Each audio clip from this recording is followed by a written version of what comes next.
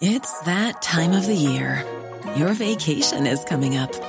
You can already hear the beach waves, feel the warm breeze, relax, and think about work. You really, really want it all to work out while you're away. Monday.com gives you and the team that peace of mind. When all work is on one platform and everyone's in sync, things just flow. Wherever you are, tap the banner to go to Monday.com. Hey, it's Ryan Reynolds, and I'm here with Keith, co-star of my upcoming film, If, only in theaters May 17th. Do you want to tell people the big news? All right, I'll do it. Sign up now and you'll get unlimited for $15 a month and 6 months of Paramount Plus Essential Plan on us. MintMobile.com/switch. Upfront payment of $45 equivalent to $15 per month. Unlimited over 40 gigabytes per month. Face lower speeds. Videos at 480p. Active Mint customers by 531.24 get 6 months of Paramount Plus Essential Plan. Auto renews after 6 months. Offer ends May 31st, 2024. Separate Paramount Plus registration required. Terms and conditions apply if rated PG. He did it all, and in the course of doing it, broke almost every bone in his body. When it all looked over, following a double leg break in 2019, Barry Geraghty defied the odds yet again, returning to the saddle for one final glorious tilt at Cheltenham this year, following which he retired after 24 seasons racing. Barry recently published his memoir called True Colours, and I'm delighted to say the man from Drumree is on the line. Hello, Barry. Hello, how are you? I'm good, thanks for joining me on the show. Well, we better start with the grandfather Lawrence and why this game is in your blood. This horse, Golden Miller, extra special, Barry. Yeah, he was. He won 5 Cheltenham Gold Cups back in the 30s, and he's the only horse to have won the Gold Cup and the Aintree Grand National in the 1 year. So he's a record there, and my grandfather bred him back in 1928, and he went on to win his first Gold Cup in 33 and did the Gold Cup Grand National double in 1934. So that was the history we grew up with, and I suppose the legacy. Yeah, the legacy that was there, and amazing, and as he said, holds that record today of the Grand National and the Gold Cup in the 1 year. Now, for yourself growing up at home, there were 6 children in the family, Bay and Tucker looking after the whole lot of you there, farming on about 100 acres. But your dad had to go, you write about this, to the USA. There were tough times. He went out there looking for work. Yeah, so back in the 80s, farming in particular, there was a recession all over the country, but farming in particular was really struggling. And I know Dad went to America for a few months, and we were looking at our options to see would we move or not. And he came back, and the decision was made to stay. And we opened the riding school, and that gave us an endless supply of ponies and horses, I suppose. Yeah, so it was there on your doorstep, a great move. And interestingly, not just you, all 6 of the children in their time had association with the horses. Yeah, all 6 rode. I think all of our 1 rode winners, so we were well involved. Bit of slagging there, I'm sure, at the Christmas table, but we leave that aside for the minute for the one that didn't. But let's move on and talk about how this really all began for you, because Noel Meade, a neighbour, what a trainer from the Royal County as well. That was your first stop, Noel Meade's yard.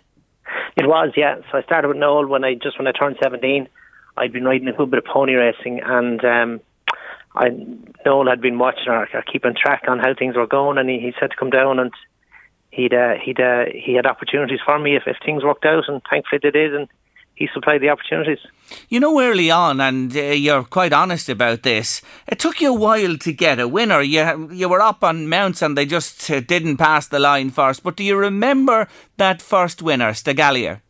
I do remember it well. She won at Madown Royal. That was my first winner, the 31st of January 97. So I'd been racing about 4 months at that stage. But yeah, it was a brilliant day. So I floated into the winners' enclosure, and there's press and photographers and everything there. It was a great buzz, and yeah, and with the quality of horses Noel had and still has, there was a good steady supply of winners then after that. Very special day for you. You kept falling off early on. Tell us that story. Terry Mitchell was the guy, was it, that sorted you out? Yeah, so I suppose I'd adjusted my style of riding, and on the back of an injury, I had been out for 3 months, and when I came back, and I was riding well over hurdles, but riding over fences, I'd lost the connection with the horse, really. I wasn't helping him as much as I should have been. And Terry Mitchell, after a year of falling off everything, and I fell off Mary Gale one day in Naas when he was favourite, and Terry just said to me, you need to just sit up, take a little hold of their heads, give them a little bit of help. And as soon as Terry said it to me and I started to apply what he was saying, it was instant change and things were flying again. Then Jessica Harrington was another fantastic trainer that you rode for. Your first Cheltenham win, Moscow Flyer. Tell me about that one. That's brilliant. Like your first winner in Cheltenham is by far and away a most important one. Just to get a score on the board, it's the biggest day. But he was a brilliant horse. He was a champion hurdle standard. He was probably the closest challenger to Istabrac in the previous couple of seasons. So when he went chasing, albeit he'd fallen, he had a good ability over fences. He jumped really well when he was right. So he'd fallen on his previous run, and people were questioning his jumping and everything. But we knew with clear on the jump, and he wouldn't be beaten. And he put in a great round, and he was deadly, and he won impressively. Now, here's the thing, and this runs through the book. You were a freelancer. You know, you rode for a number of trainers, but on a number of occasions through your career, Barry, there were offers to become the main man, and one of those came, early enough on when you were showing tremendous talent, and that came from Paul Nicholls. He offered you the top job, and you declined. Why? I did in 2002. Everything was going so well for me at home. So many good horses to ride, and for good people, and felt I was in a secure position. And Paul would have chopped and changed his jockeys over the years between Timmy Murphy and Joe Tizard and back to Timmy, and I just wasn't fully convinced that the security was there in comparison to what I had. Now, Paul was a coming force. He didn't have the quality then that he has nowadays, but he was a coming force. But yeah, I had a lot to give up. I was in a very good position here at the time and a lot of really good horses, and it proved that way over the coming years with Moscow Flyer winning champion chases and Kicking King win the Gold Cup and the King Georges. And so it was only when things started to turn on me a little, probably 2007, 2008, that, I won't say it was ever a regret, but it wasn't going as smooth then as it was back in 2002 when I turned it down. Yeah, and Ruby jumped in then and cut your bush, so to speak, your great rival. He took the gig, didn't he, then, with Nicholls? He did, yeah. So he was riding for Paul and commuting over and back. So, but it was never a job that I ever looked at and said that was one that got away, because I wasn't just fully certain that we would have gelled as well, maybe. Another chance came along then in 2007 when Edward O'Grady came to you, and he wanted you to make you his main man, and he wanted you that much. There was an offer on the table, and then he doubled the offer. But you're obviously not a man who just went after the money. No, there was so much opportunity there, and between all the yards I was riding for, and even smaller yards, Owen Griffin had some lovely horses. Cazal was very good, and also going over to England on occasions and riding for John Joe O'Neill and even Nicky Henderson. So I suppose I had the freedom, and although I had good security doing it for years, because I didn't take up the offers with Edward O'Grady or Tom Taff or Jesse Harrington, Robert Power was creeping in on Jesse's, and Andrew McNamara was creeping in on Edwards, and Tommy Ryan was creeping in with Tom Taff. So I broke my wrist in that summer of 2007, and when I came back, all of a sudden I found that the cupboard was a little bit bare, because the boys had secured the positions over me because I hadn't committed. So it backfired on me a bit, I suppose. But you did ultimately commit. I was reading the book and thinking, is this fella ever going to take one of these jobs with the permanent pensionable security, if you could say there is that, around the game that you pursued? But you did finally commit to Nicky Henderson. I did, yeah. So in 2008, I went first jockey to Nicky Henderson, which was a brilliant position to get. And, straight away you were onto an army of quality horses, and that was a really, really big job. And the other jobs in their own right back in those years, in my mid-late 20s, they were good jobs, but I just didn't feel that the time itself to those, and maybe giving up on the potential opportunity that I was going to have to give up on. That's where the commitments, it just didn't sit with me. But when Nicky's job came along, albeit I needed a job at the time because things weren't going well, but that was a really big job that you would never have turned down at any stage in your career. Now look, you got battered and bruised. I'll come on to that in a minute, but there's real poignant moments in this book again, and you pick a few in particular. Max Joy, the day that fella had to be put asleep, you really cried your eyes out. It really upset you big time. It did. It was very sad. he was a gorgeous little horse, and we'd had some great days, and we won in Leopards, and we beat Brave Inc. and Hardy Eustace, and he was second to Brave Inc. in the champion hurdle, and came back and beat him and Hardy Eustace then in Punchestown. So he really mixed it with the best of them, and he was well up for it on his day. But he just a gorgeous horse, a lovely way of going. He jumped really well. He was a real gentle kind of character, and we got down the back straight in Cheltenham in the Beulah hurdle at the December meeting, and all of a sudden, bang, his hind leg went, and I knew instantly what was after happening, and then I had to get him stopped and try and get him comforted, and I knew what was coming, and it was really difficult. And I walked away as the ambulance crew, the horse ambulance, took him, and dropped to my knees and cried and blocked out my ears so I wouldn't hear the crack of the gun. So it was really sad, because he was just a gorgeous horse. Yeah, and then another day that stands out in me from reading your wonderful book, Bobsworth winning the Gold Cup in 2016 was special, but it didn't do it for you because you were thinking of a colleague. Yeah, so John Thomas McNamara had his horrific fall in Cheltenham the day before on the Thursday evening, and it was only on Friday morning that the realisation had come true of the extent of JT's injuries. And the Gold Cup didn't matter, and Bobsworth had a great chance, but it didn't matter what won the Gold Cup, and we went out in it, and Bobsworth won by 7 lengths, and it was a brilliant performance, but there was no joy in the victory. It was never one that you could celebrate, because you knew what JT and his wife Caroline and their children were going through, so there was no joy in it. But it was a great day, but it was a sombre occasion. Rule 212, I suppose you don't want to hear this, but you had your brushes with authority through your career as well. Always been watched closely, your colleagues and races, etc., for jockeys perhaps not trying or pulling a horse. This really got to you at times, and you fought it tooth and nail.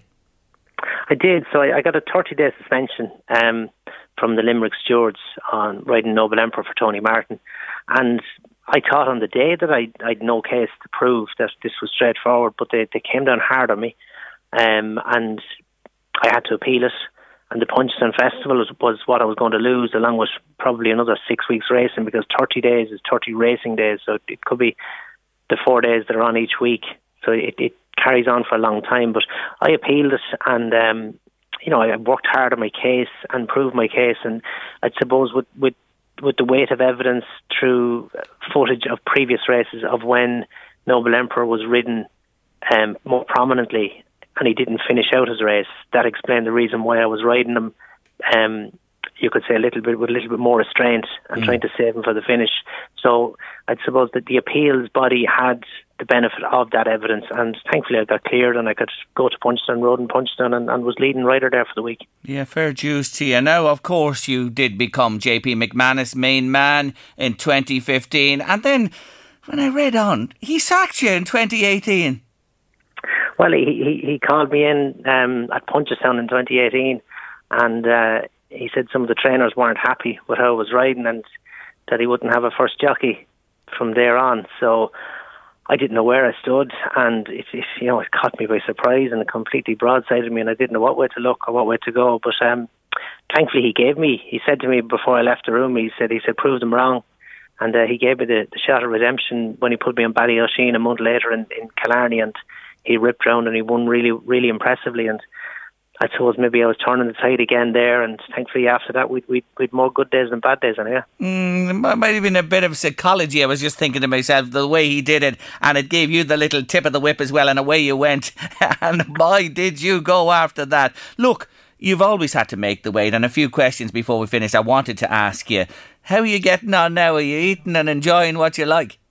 I'm eating well, all right. So I always did it. I always ate well and ran hard and worked hard, so I always had a reasonably good balance that way. So, but I'm eating well. I'm not running so much because I don't want to be feeling too fit and maybe thinking I should be making a comeback. So although I haven't put on much weight, I'm definitely enjoying the slower pace of life. Well, you're well deserved after all the years. You had to work hard, and all those body shocks, the breaks. Look, you must have broken every blimmin' bone in your body. Do you worry about that for the future? You know, we hear about arthritis as we get older, all of us. I'm feeling it myself at the minute. Does that ever enter your head, Barry? No, it didn't. Well, you didn't really consider injuries. It's not something that you ever headed out of the Wareham, out onto the Grand National or whatever race it was, worrying about what might happen. Unfortunately, injuries do happen, and they happen a lot. But you just don't consider it and you try and move on, and hopefully I don't suffer too much with arthritis in later life. But I've broken probably most bones in my body, so it's I'm hoping that it doesn't give me any trouble at the minute anyway. Yeah, good on you, and I know you'll work at that in the future. But your comeback after the double leg break, as I said at the start, was extraordinary, and what a way to finish out in Cheltenham this year. Look, these are the ones they want to hear. The best horse you've ever had the privilege of guiding round. I could never split Moscow Flyer and Sprinter Sacre. They were two amazing horses. Sprinter visually and to ride as well was unbelievable. But the thing about Moscow was that he'd beat an average horse 2 lengths, and then he'd beat his Ertiub in the biggest race of the year by 2 lengths with an ear pricked. So you never actually knew what he had in the tank. He only did as much as he had to do. So he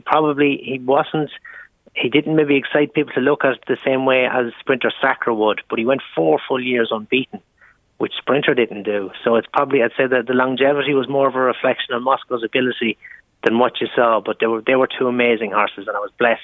They're probably the best 2-mile chasers in the last 30 or 40 years. And the high point of your career? The Aintree Grand National. That's yes. The one that everyone wants, and it was brilliant to get it. Brilliant to get it early in my career as well. And Jimmy Mangan?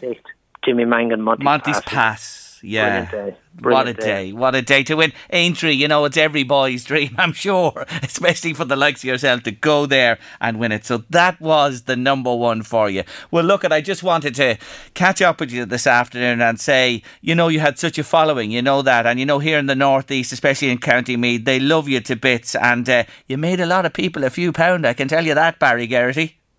No, it was great fun over the years, and there's nowhere I loved racing more than my local tracks, Navan, Ferryhouse, Bellewstown. Always a great atmosphere, great crack. Dundalk back in the day when we were up there as well. So I always enjoyed the support, the local support particularly, and it was brilliant. I had a great career, a great time, and it was great fun. Can I say to you that this book is brilliant? I thoroughly enjoyed it. I didn't put it down from I started reading it cover to cover, and I wouldn't be the most knowledgeable, or I love sport and I love watching the horse racing and have an old flutter on that, but this book, folks, I have to say, it's for every sports lover out there, and especially if you have somebody that's in the racing game. Get this book for them for that day on the 25th of December. True Colours, Barry Geraghty's memoir. Barry, it's simply brilliant, and I thank you for joining me on my show today. Cheers, thank you very much. Take care of yourself. Bye. That's the brilliant Barry Geraghty there. Hi, I'm Daniel, founder of Pretty Litter. Cats and cat owners deserve better than any old-fashioned litter. That's why I teamed up with scientists and veterinarians to create Pretty Litter. Its innovative crystal formula has superior odor control and weighs up to 80% less than clay litter. Pretty Litter even monitors health by changing colors to help detect early signs of potential illness. It's the world's smartest kitty litter. Go to prettylitter.com and use code ACAST for 20% off your first order and a free cat toy. Terms and conditions apply. See site for details. Even when we're on a budget, we still deserve nice things.